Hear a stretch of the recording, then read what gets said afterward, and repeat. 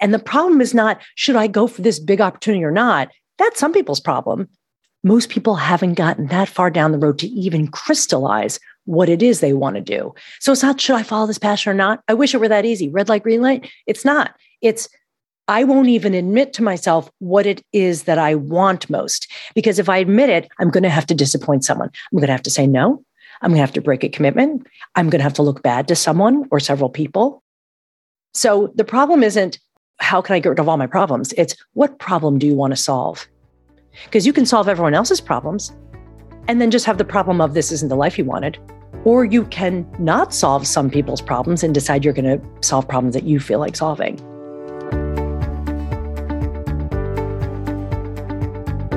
Welcome to the Good Life Coach podcast.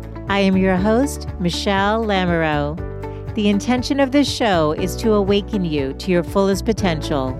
Join me each week for inspiring interviews to elevate an area of your life, as well as interviews with women entrepreneurs who are creating success on their own terms. Each episode provides actionable tips to guide you to design a life you love. Hey there, it's Michelle, and welcome back to the show. I am thrilled to announce that Terri Trespicio is back on the podcast today. She's an award-winning writer, speaker, brand advisor, and author. Congrats, Terri, your new book, Unfollow Your Passion, How to Create a Life That Matters to You, which is what the show is really all about. So this is exciting to be able to jump into with you today. And it's so interesting. So your TEDx talk, the last time you were on the show, called Stop Searching for Your Passion, I think it had like 5 million downloads, and now it has surpassed 7 million downloads. So people are obviously really tuned into this message that you have. So welcome. I'm happy you're here today. Thank you. Yeah, the more people who see it, the more people see it. Like that's just how it goes and grows, because we all share things that we like. And so it just kind of grows exponentially from there. Yeah, but you hit a chord, because I think you're giving, this idea, stop searching for your passion or unfollow your passion, is not the advice that's out there. Everything's all about follow your passion. So what does it mean to unfollow your passion? Look, and this is what I tell everyone, I'm not for not following it. If you know what it is, how to do it, and what you're doing is working, this is wonderful. No one's going to tell you not to do it. The reason that TEDx talk has so many views, and the reason why the message lasts, and why I was able to, quite frankly, sell a book like this, is because there are so many people who go, okay, great, but then that presumes I'm supposed to know what that is, or I'm supposed to know what I should be following. And, I don't see passion as a decision or a major or a gift. In fact, I think passion gets overplayed. Not that it's not important, but that you're supposed to know what yours is labeled. And that's not the case. I don't see passion as anything special. It's no different from any other wonderful emotion or feeling you might have that you'd like to repeat. I love it. I love it. And I think it gives people just like an ability to just kind of go, take an exhale, like this idea that if they're not following their passion, that they're failing every day or something, Oh my God, please. That means everyone's a failure, right? Because what are we supposed to be doing? Like tracking our passion like a snow leopard every day with singular focus and concentration. That's not what life looks like for most people. That's right. And I think you're right. And that's why it's popular. It's funny. You write in your book, the passion myth is kind of a fairy tale, which is what makes this whole approach particularly insidious for women. And I love this. You said, think about it. It's the belief that our one true passion is out there, and that if you're good and worthy, he'll come sweep you onto his steed, and you'll live happily ever after, doing what you love and you were meant to do. We have simply swapped out a romantic dream for a professional ambition, the prince for passion. Love that. Yeah. And that is kind of a slightly rogue idea. I've never heard anyone say that the search for passion was sexist. And I don't mean to imply that anyone who says it is sexist, not at all. It's not that people who say that are sexist or that our intention is sexist. But when we have to look under the surface of that idea, and it's true, because it is the same. We think we're supposed to wait until the right thing comes along and makes us happily ever after. That is no different than the garbage we have been swallowing, about what fairy tales can be true, and what romantic love is, and what any kind of love is, and what any kind of life is. So when I really thought about it, and when this occurred to me, I thought, oh my God, no wonder it doesn't appeal, because it assumes that some people can be loved and others can't. And that some people are deserving of this thing. In fact, I find when people use the word passion to describe what they do or why they do it, it's most often because it is the safe thing to say. Not that it isn't true, not that there aren't people who are feeling passionate about their work. But think about it. If I interview you, Michelle, about something you've succeeded in or achieved, and I say, how did you make that happen? It's going to feel fine to say, well, I was just really passionate about it, so I worked really hard. Right. That sounds better than, well, it turns out I have more talent than most people. And I'm also smarter than you. And that's why I got it. Well, no one's going to say that, because that sounds, oh, okay, fine. You think you're something. But if I say passion's very democratic.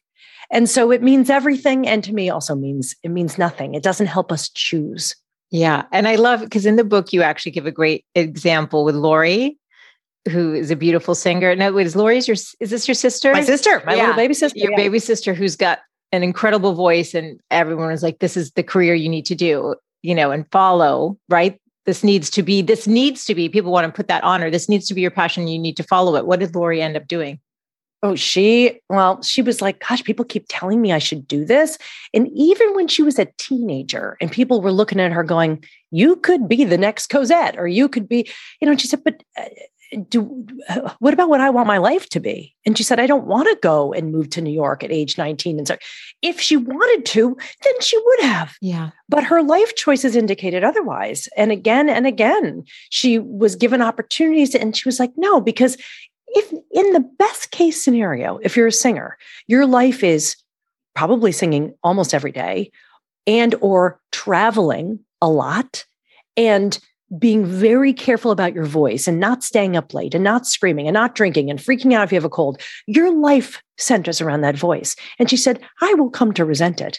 Plus, I like to sit on the couch at night and watch TV with my dog. And I want kids at that point. She was like, I want to have kids, and I want to do. There's a life she wanted, and there's a talent she had. Yeah. And the two didn't have to meet. In fact, what she says, and what I say in the book, is that when people tell her, oh my God, you're so good, you should have done this, she actually gets pretty offended by that. She says, I'm a grown woman. She's in her 40s now. She's like, don't you think I made my choices on purpose for the life I wanted? I chose the life that was right for me. Why are you telling me I should have chosen something different? They mean it to be nice. Like, we're that good. Yes. But if TikTok has taught us anything, a lot of people can sing. If the internet has taught us anything, it's that a lot of people can sing. It doesn't dictate what your life choice should be, because if she had done it, she'd be maybe a successful singer, and she'd be miserable. Yeah. But she knew herself well enough. And I think, you talk about in the book how women feel stuck. The word that they use is stuck, whereas men don't use that word. No, they don't. Yeah, they don't. That's why I don't use it, because I refuse to assume that this is a woman problem. Good. I refuse to assume that we're talk stuck more about because stuck, we're women. Though, but why? It's true, though. I mean, I think stuck is the word women use. And I think a lot of women do feel stuck in even some of, the path that they did choose. Talk more about being stuck, though. Well, what men might say, and this is I'm making a big generalization right now. I'm sure there's men who feel stuck too. But as a rule, you might hear a man say that he's frustrated that he can't get what he wants fast enough. Yes. Or he can't get enough of it, or he wants it. But with women, you might hear women say that too. I've certainly said that. But you'll more likely hear the reason why they aren't where they need to be, or feel they need to be, or want to be, is because they feel stuck. Now, what causes anything to be stuck? A wheel to be stuck in the mud, anything to be stuck. There's two opposing forces, a pull back, a pull forward, and you can't get anywhere. And I attribute that to women because women are put upon with obligations and expectations of what they should deliver to the world. Yes. And you should be doing this or that. And then there's what they actually want to do. And when they feel pulled by both equally, guess what you're not doing?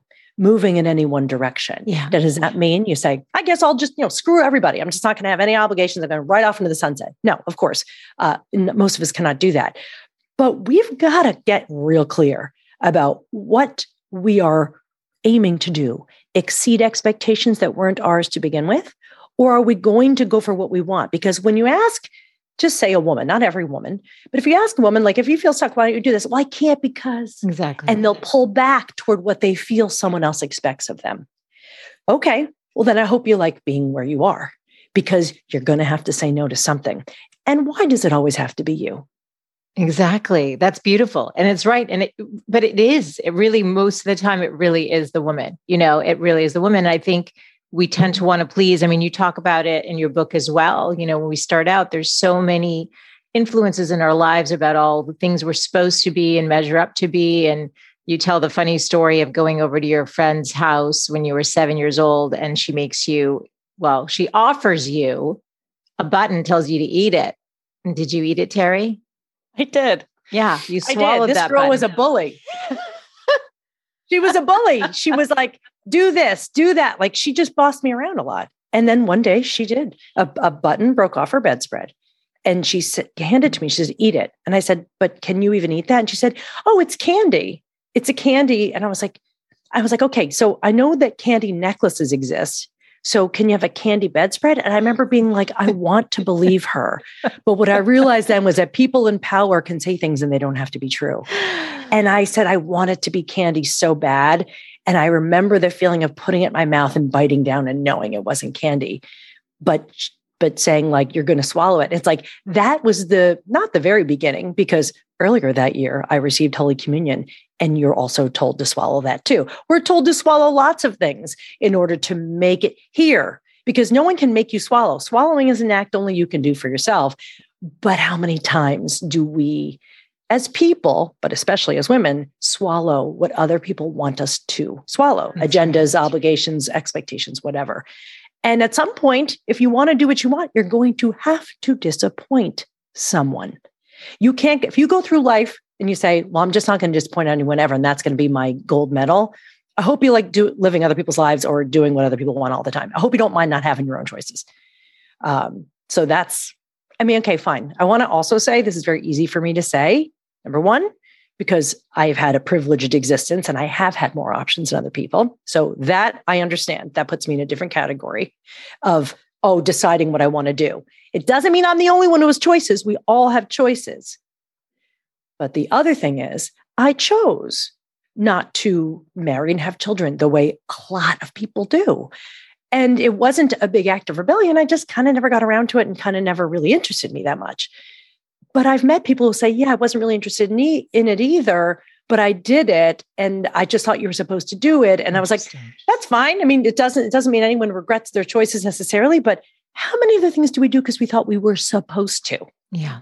Turns out we're not supposed to do anything. That's right. And I think women are the first to compromise, or tend to be the ones to have to compromise. And that can create that stuckness and that feeling of, well, how do I get out? How do, you talked about the push and the pull. So how do they move forward? What's a first step some woman can take if she's really sitting here going, yes, Terri, I do feel stuck. I have made some choices, and, I'm grateful for my life, or I'm not grateful, or wherever you're at, but I don't know how to go forward. I don't know how to have that more fulfilled life that I think we're all looking to seek. What would you tell her? Well, important is there's not one destination for a more fulfilled life. It's not like, let's all meet in Sacramento and everyone has to figure out a way to get there. It's like, there's going to be your version of your fulfilled life. And it's not, well, if you don't do X, you'll be unfulfilled. You can have a fulfilling life doing lots of different things with lots of different endings to that story. But one of the things I do walk people through in the book are prompts for writing, not because you have to be a writer, but because writing is a tool for thinking. And if you can get into the practice of saying what you want on the page, you will get it out of your head and be able to look at it. And the problem is not, should I go for this big opportunity or not? That's some people's problem. Most people haven't gotten that far down the road to even crystallize what it is they want to do. So it's not, should I follow this passion or not? I wish it were that easy. Red light, green light. It's not. It's, I won't even admit to myself what it is that I want most. Because if I admit it, I'm going to have to disappoint someone. I'm going to have to say no. I'm going to have to break a commitment. I'm going to have to look bad to someone or several people. So the problem isn't how can I get rid of all my problems? It's what problem do you want to solve? Yeah. Because you can solve everyone else's problems and then just have the problem of this isn't the life you wanted. Or you can not solve some people's problems and decide you're going to solve problems that you feel like solving. So no matter what it is, if there's something you really want to do, you don't get to do a Jerry Maguire and like walk out and quit everything and start over. Most people don't do big dramatic do-over like that. But, well, what could you do to get you toward what you want to do? What's the risk of doing it? What's the risk of not doing it? Which, of course, as you know, is what a good coach asks. And while I'm not a coach, I know that coaches help people see what their options are, because that's the problem, is that we don't see all of them. Yeah. I was talking to a friend of mine who I hadn't connected with, and we had, moved to different parts of the country and just had kind of fallen away, and we reconnected, and she was in not a great place. And I said, what do you want? She's like, I don't even know anymore. That's what I hear the most of. They don't know. Right. But so I loved what you said about writing prompts. Now I want to tell this audience that I actually spent a day with Terri in San Diego. You were leading a writing retreat. And I have to say, it was one of the most fun things that I've ever done. Wow. It really was. It was so fun. There were only 4 of us in that. It was like an intimate. It was intimate. It was lovely. But you gave us these prompts, and I think I wouldn't want somebody to underestimate what an open-ended sentence or, a suggestion can take you to, because it was the work, the writing, the ideas, the emotions that all flowed out in that day were so deep. It was really healing and beautiful. And so I'm wondering, maybe you could give us a prompt. So there's a woman who was like, I don't even know what I want anymore. Like, there's not even any space for me to think about me. Like, there's so many obligations. I'm so in it. Yes. And they have 15 minutes to just write. What's a prompt we can give them today? I have a prompt, but I want to precede the prompt by saying what this is. Yes, because please. there's you could buy a book of writing prompts. I mean, I have several books of them. I never open them. I just never use them. I'm like, nah, I love to come up with my own prompts. That's part of it. But part of this, as you know, Michelle, is because we talked about it and you've done it and you've talked to the woman who founded it, is that I am certified in a method for creative content, for generating content and ideas, and for self-knowledge, called the Gateless Writing Method. And it's not just for writers, although writers love it. I've done this with business people from all different industries. I've sat down with groups of financial advisors, administrative assistants, VPs at major organizations. It doesn't matter. I've done it with enough different types of groups, none of whom have any kind of writing background necessarily, and found that it is as effective no matter what. The idea of it is, we have so much in our brain, the inner critic screaming out, telling us, oh, shut up, don't do that, and you'll never do that. And that critic gets so loud that you actually just sometimes just get beaten down to a corner and you don't do anything, right? Yep. And so part of that is quieting that voice. And how? By telling it to shut up? Well, no. We get to that point of freedom by saying, okay, well, put the critic in the backseat. We'll get to it later. Right now, I'm going to give you just 5 minutes, 10 minutes, 15 minutes, and I'm going to give you a prompt, and you don't have to think about anything else. Just write out whatever you can think of. Don't worry about grammar. Don't worry about punctuation. Just write your heart out, whatever comes to mind. Go. And so I have tons of different prompts that I use for different groups and for different moods we're in. But what's particular about the prompts I give is that they never have an emotional slant. I'm not going to be like, talk about the hardest time in your life. I mean, that's leading, like leading the witness. Like, I don't want to lead the witness. I also want to go, talk about time you were really happy. Those are very broad times. It's just kind of hard. Yeah. So I'll give prompts that nudge your mind open, but give you freedom, but focus, so that you can just write and I get people into a state of meditation, just kind of calm and tuned into the body, because you don't just do it with your brain, you do it with your whole body. And whatever memory floats up, whatever image floats up, I say, grab it by the tail and follow it onto the page and just write. And so I do that. And I'll give you a prompt now that would be great to do if you're going, God, I feel stuck. Realize the prompt doesn't fix stuckness. It shows you what's coming up for you and what kinds of things are dancing around below the conscious level. So for someone who says, well, I'm feeling stuck and everyone's feeling stuck, we're going to give a prompt to the group today. And I would say, I want you to think about a time when things felt effortless. It could have been a moment you remember at your grandfather's house on the lake where you were learning the backstroke and you learned to just backstroke along on a summer day and what that felt like. If that's the memory that comes up for you, write down everything you remember about that moment. If it was effortless in that you were running because you were a runner in high school, or maybe you were giving a presentation, I want you to tap back into that moment when things felt just almost weightless and smooth and had ease about them. And remember it because it's happened to you. If you're human, it's existed in your body at one point. Tap into that and set the timer for maybe 10 minutes and start writing. Now, normally in a workshop, I would then say, okay, I would silence myself and now you're going to go. And maybe people want to pause here and do that. And then I say, okay, what did you write? Now, in a group setting, as you know, Michelle, we would take turns reading out loud the rough draft. Yeah. The very raw thing we just said, oh my God, I want to read this thing. You do. And what we do then is point out the genius in it. What did we love about it?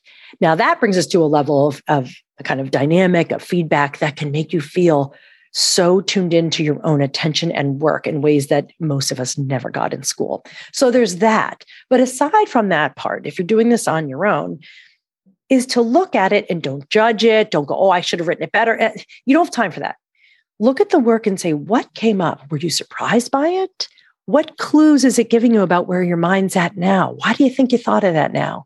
What does it open up for you?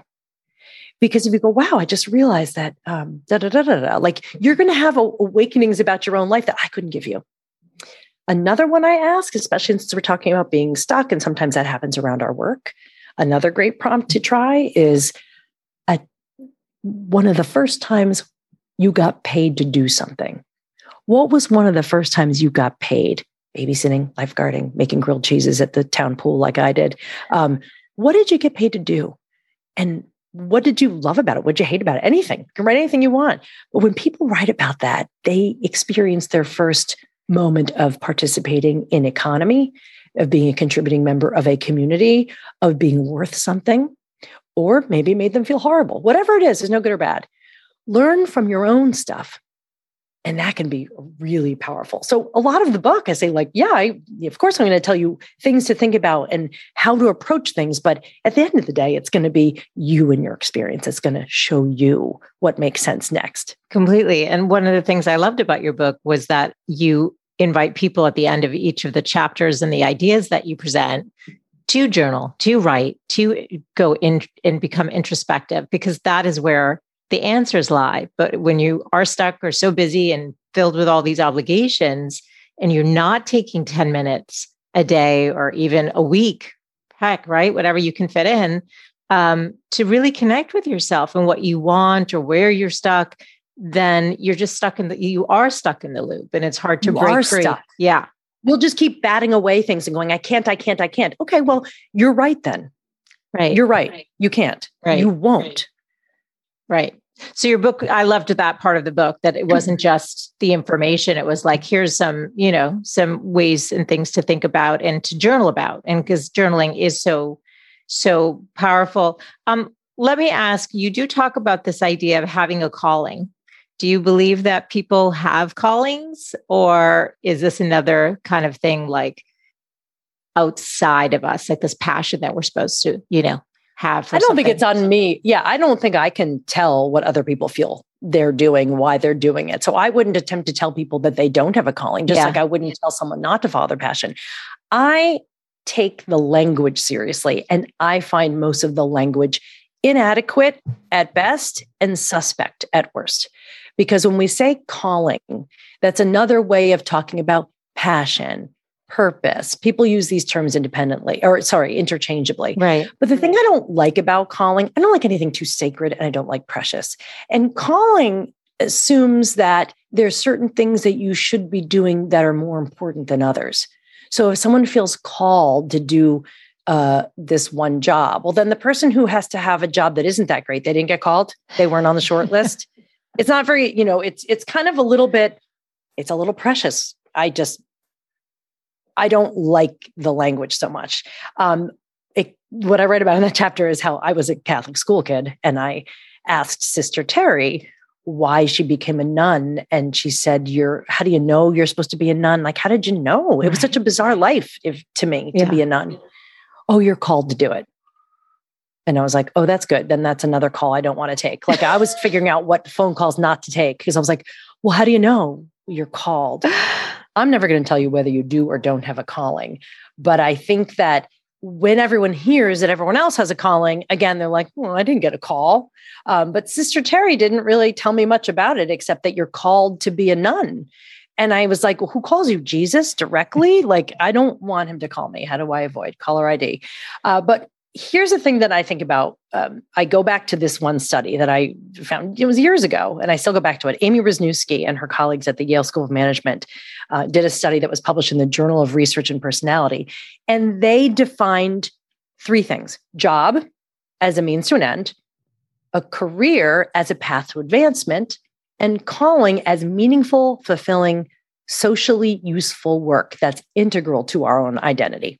Now, that's their definition of it for the purposes of this, because they wanted to ask people, do you see yourself having a job, a career, or calling? Yeah. It turns out job and career are very close. Job is something you do for the money. Career is a series of trade-ups of jobs to get more money, more status, more recognition. Nothing wrong with that either.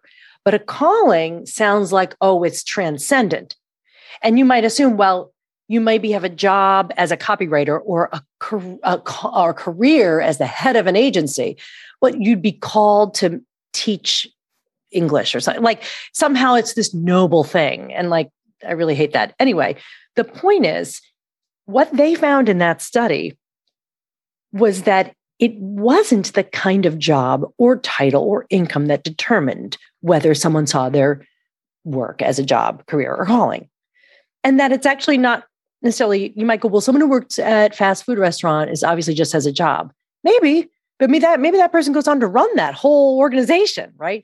What they found is that, and this is just one of the many, this is a smallish study, and they took an even smaller subset of this study of a group of people who had the same job, admin assistant at college, at a university setting, all the same job.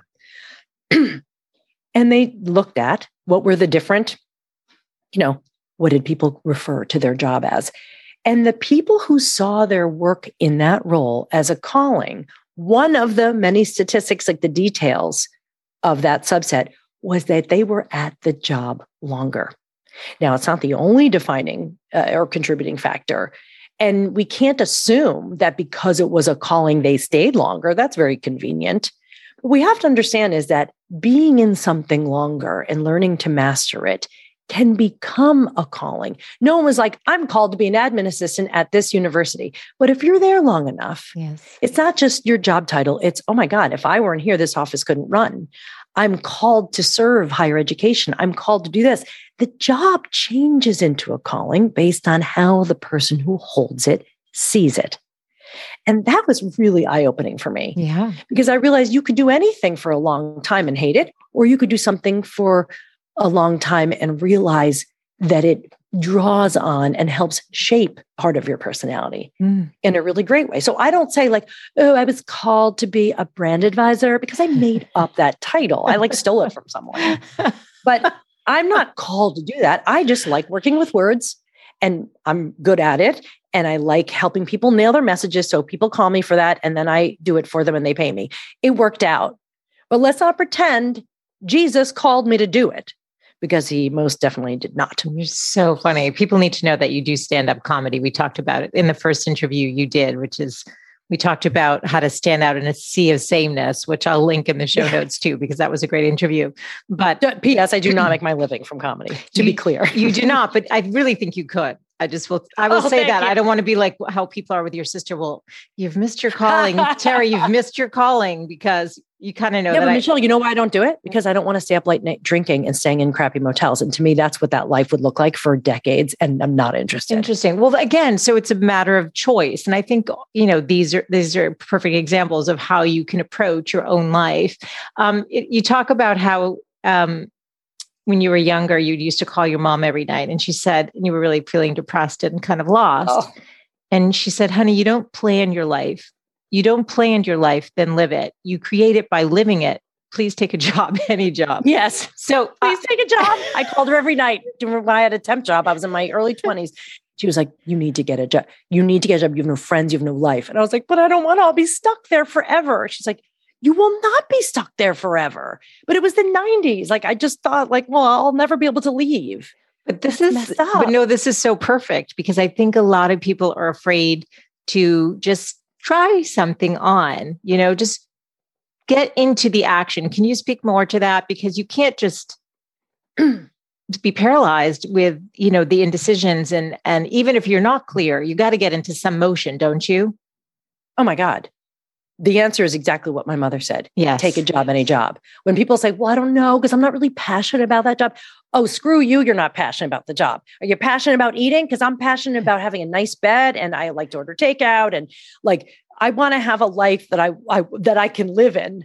And then I was so unhappy. This kind of luxuriating over, but I don't know what's the right path. You don't know.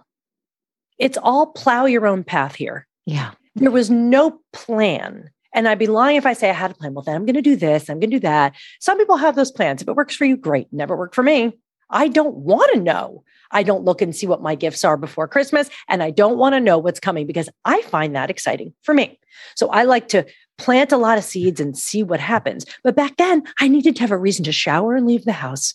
And when I went and took that office job as basically an office assistant, I was an executive assistant. I didn't know how to do anything.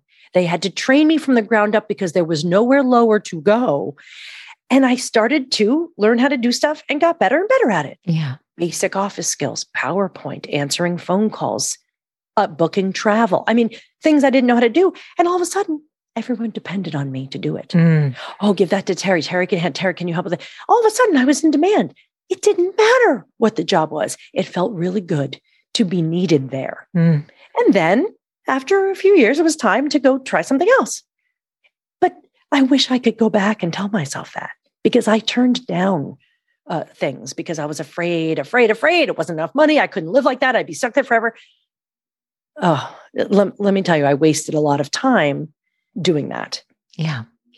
But I think a lot of us waste a lot of time. And if the pandemic shed a light on anything, it was just how precious life is, and that maybe there isn't this time to waste, so it doesn't have to be perfect. Just try something on, right? Just as your mom said, just you create your life by living it. Just and also by who you meet. And by who you meet. By who you meet. Twyla Tharp, who is, of course, a famous choreographer, but a brilliant writer. Yeah. Oh my God. I had no idea until I read her books. And she says two things, I believe she's the one who said it, two things that will change your life within the next 5 years: the books you read and the people you meet. Not what job you take, although of course that is good. Who you marry. Yeah. All these things will also affect your life. Yeah. But if you are continuing to expose yourself to new ideas and people, you might go and fall into this job. You don't even care about it, but you need the benefits right now. And you go and you do it, but then you meet someone there and you really like them and you admire them.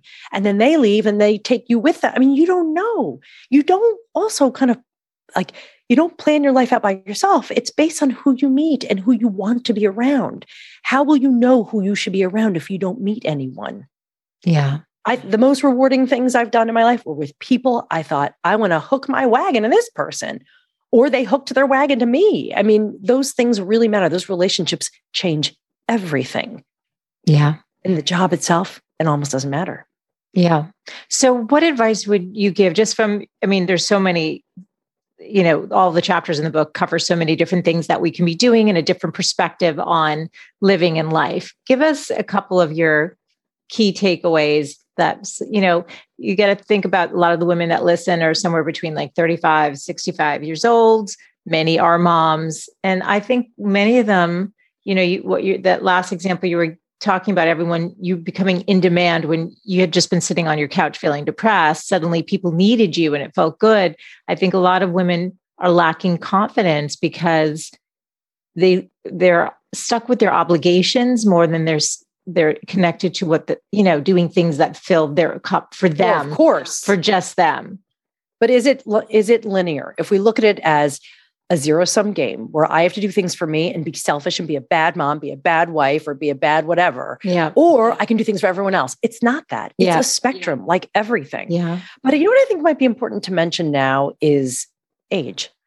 Because, I'm teetering toward 50 now, right? I'm like my late 40s, right? So my friends who I grew up with or went to school with were all Gen X, and they're starting to sound sometimes old to me with the way they talk about it. Now, and that bothers me because you're not old. Talk to an 80-year-old. You're a goddamn baby if you're in your 40s, right? Like that is just not that this age thing is crazy because there's no one age you turn that now you're old. Yeah. Because the fact is the people who complain about feeling and being old and out of it, quite frankly, they were doing it when we were 29. And they would say, well, I'm old now. And I don't hear a lot of it because I don't hang out with people like that. In fact, my friends tend to be a little younger just by circumstance of what the things I do and who I meet in my lifestyle. Yes. Because of where I live, whatever. So I tend to hang out with younger people. But now those younger people are getting into their mid-30s and they're starting to worry that they're old. And I'm like, you don't get to say that around me. But I want to say that because there's this idea that all of the promise you had in the world is now gone. Right. And now that you've had a job, left a job, had kids, want to get back into working or whatever, that, now I'm too old, no one wants me. First of all the geographic not all, but a lot of them have gone away. Now the world is a pool of talent and skill. Yes. You can apply for jobs and do work for people anywhere. And in all the work that I'm doing, I've been doing business working for myself for 10 years. Only one person, I think, has asked me how old I was. Wow. And it was a man who I think was making assumptions about me, and that was not great. But as a rule, I don't think anyone cares. But if you're a person who talks about age and talks about how you're old, yeah, okay, you're old now. I say speak for yourself because I don't feel old. And I also think when we talk about, it's not that ageism doesn't exist. I know it does in certain industries, really hard to get into. I'm fine. I get it. But what's the alternative? I guess you'll roll over and just wait for your heart to stop beating and someone throws you into a hole in the ground. Like you're done now. This idea that you stop giving or contributing to the world, I think is made up. If you're bored or you want to do stuff and you want to offer value, find ways to do it. There's never been the kind of accessibility to tools and resources and courses. There's no reason you can't learn things, except when you tell yourself you can't learn things. So, I didn't move to New York City till I was 36. I got laid off a few years later and I started working for myself and I was in my 40s and I didn't even know what I was doing and I was making it up. So don't tell me that, at a certain age, it's hard. Because I was at breakfast with a friend of mine who I went to college with and she's been in the same career and she's ready for a change. Yeah. And she said, well, but Terri, don't you think people our age are having a hard time? I go, I don't even know what you're talking about. You made up a story and I'm not listening to it. I said, what are you going to do? You're going to wait till you drop dead now? You're done. You're done with life. You're not, your kids aren't even teenagers yet. You have a lot of stuff to do. So don't tell me, it's hard. I really hate that. Yeah. So hear yourself, right? Not you, Michelle, but hear yourself. We must listen to how we talk about ourselves and our age because I don't know. I just saw J-Lo in concert and my God, did she look amazing? I know she's rare. No, but she is, but she makes 50 look good. I just turned 50 this year, so I hear you, but she made 50. Happy birthday. She's 52. God, I know. I mean, we all are getting older. Yeah. Who cares? Yeah. Stop telling yourself you can't contribute or do things. I haven't. I know that we think about retirement and people used to talk about retirement at 55. I don't even know what anyone's talking about because I kind of feel like I'm just getting started. I love that. And I think you're right, though. And I think you're right. I think how we talk to ourselves, who we hang out with, and then that mindset can kind of be contagious, right? It's like, then it becomes the norm to say, it's too late, or I've missed my opportunity, or I have all this regret, and looking back instead of just being in the now and looking forward to what is possible. Do the journal prompts, get in touch with yourself, right? Get connected and get into action like your mom. Do something. Get into action, but also the aspects of what we do that we like doing, we can enjoy no matter what the job is. For instance, we talked about comedy. Yes. I will never study comedy and practice it in my 30s and be a famous comic by the time I'm 40 because I can't go back in time. That doesn't matter. That was not the path. If I wanted to do that, I would have known. I wasn't interested. I didn't even start trying comedy until I was over 40. But comedy and studying it and performing it didn't give me the personality that I have. I already am that. Comedy is just skill building. It's a specific, very specific format and forum for learning to apply what you have. So while people go, oh, you're funny. Oh, well, she's a stand-up. Well, I was already funny before I did stand-up. Mm-hmm. I just learned to do it later. But here's why I say this. I don't need to be a famous comic in order to enjoy doing comedy. Yes. I do a lot of public speaking. I speak to workshops and groups and I make people laugh there. I can use that skill wherever I want. So this idea that you have to somehow crush in one specific industry to make the world know you. I don't want the world knowing me. Quite frankly, I'd rather they all mind their own business. So I'm fine with that. And we can explore and apply things we love. Take, for instance, Michelle, people who say, well, I always wanted to write a book by the time I was 50, but now I'm 51. Okay, so you're not going to write a book by the time you're 50. What's behind that? Oh, and this gets into, can we talk about the bucket list thing quickly? Yes, please. This idea that I'm supposed to have written a book by this age, or I wanted to have a podcast by last November. Well, you didn't.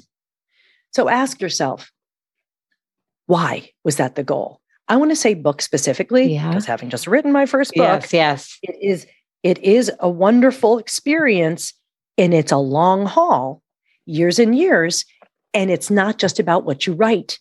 It's like launching a business.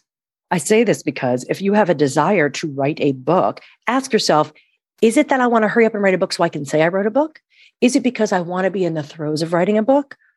Or do I just like to tell people I'm working on a book? What part of that on your bucket list with this specific item appeals? Because books only existed because podcasts and blogs didn't exist. Now there's a million ways to express yourself in writing, in speaking, that don't require that you publish a book and do a TED Talk. Like, you don't have to do those things. In fact, if anyone invented the idea of a book now, people would be like, no one's ever going to read that. So like, you don't have to finish a book. If it is, well, I want to do more writing and I'd like to share that writing. I don't know if I care if, Random House publishes it. Okay. Then there's a gazillion ways for you to start writing and to share your work so that you can share what you do with an audience and express yourself. Maybe that'll scratch the itch.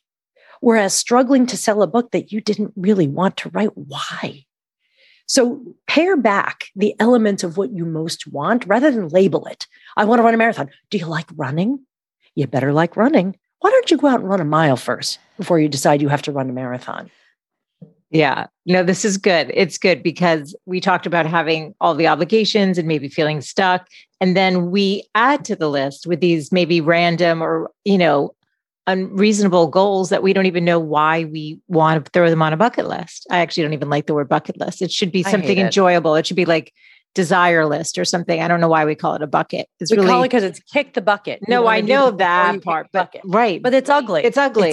Right. As women, like, I feel like that's also like a very masculine energy. Also puke in a bucket. Yeah, exactly. They're filthy. Why do you want to think about buckets? I don't know. So I know. Right? Buckets are so filthy. So we want like a lovely desire list. So right. But ask the question why. Ask the question why before. And what aspects of that thing? Are there aspects of that thing you could enjoy that don't require that you go do open mics in Manhattan, which they're a little dreary sometimes. Like, do you want to be doing that? Yeah. Like why? Right? What parts of it can you enjoy? Yeah. It's funny because you do talk about in the book that it's okay to be comfortable. There's this idea that you have to go out and like, people say like you have to challenge yourself every day or get out of your comfort zone every single day. And you're like, why do you want to be uncomfortable every day? Can you just talk about this? No, I don't sign on to this belief at all. Yeah. You know why? Because as soon as everyone's saying it, I go, sounds like a bunch of bullshit. Like, why is everyone saying you should get out of your comfort zone? You need to be uncomfortable. I want you to get comfortable being uncomfortable. First of all, it makes no sense. Here's why I think that's bogus. Well, it's biased because I don't like to be uncomfortable. The difference is I don't consider comfort and complacency the same thing. I don't consider comfort laziness. Comfort is comfort. Let's be specific. Yeah. I function best in my comfort zone. When I'm rested, fed, and relaxed, you're going to get the best out of me. I'm going to give you my best attention. I'll be most attentive and creative, all those things. When I'm uncomfortable, I'm going to get hangry. I'm going to be edgy, irritable, and it's not my best. So it's not that I'm going to stay in a small place. It's that when it's time to grow, and I challenge myself often, yes, I look at what I want to be comfortable with next, not where I want to be uncomfortable. So I didn't go do stand up, which I did for years, like every week, getting up there and dragging my friends to shows. I didn't do it because I was like, yeah, I do it because I really love being uncomfortable and I'm going to make myself uncomfortable. I have fun. Like most of the world is on some form of Prozac. Like we're trying to sort of lower those spikes. I did it because I wanted to be comfortable on stage. There's enough discomfort in our lives. I get uncomfortable enough that I seek to make it comfortable wherever I can so I can give something my best. So I still think being on stage in comedy specifically is one of the scariest things. I'd rather get up at a conference with 10,000 people than in a club with 20 people. That's scarier to me. But I do it because I want to get more comfortable.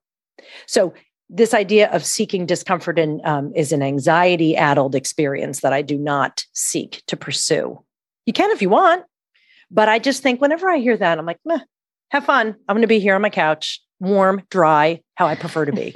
It's all these kind of things that become popularized. And then you're right. It's like everyone starts talking about it. And then it's just another layer. And we're trying to, what I'm taking away from all this is like, let's really just shed those layers and all the self-editing and everything and just get really in touch with what do you want, why, and what action can you take in a way that maybe is comfortable to get you moving forward. Is that what you'd say? Would you agree with that?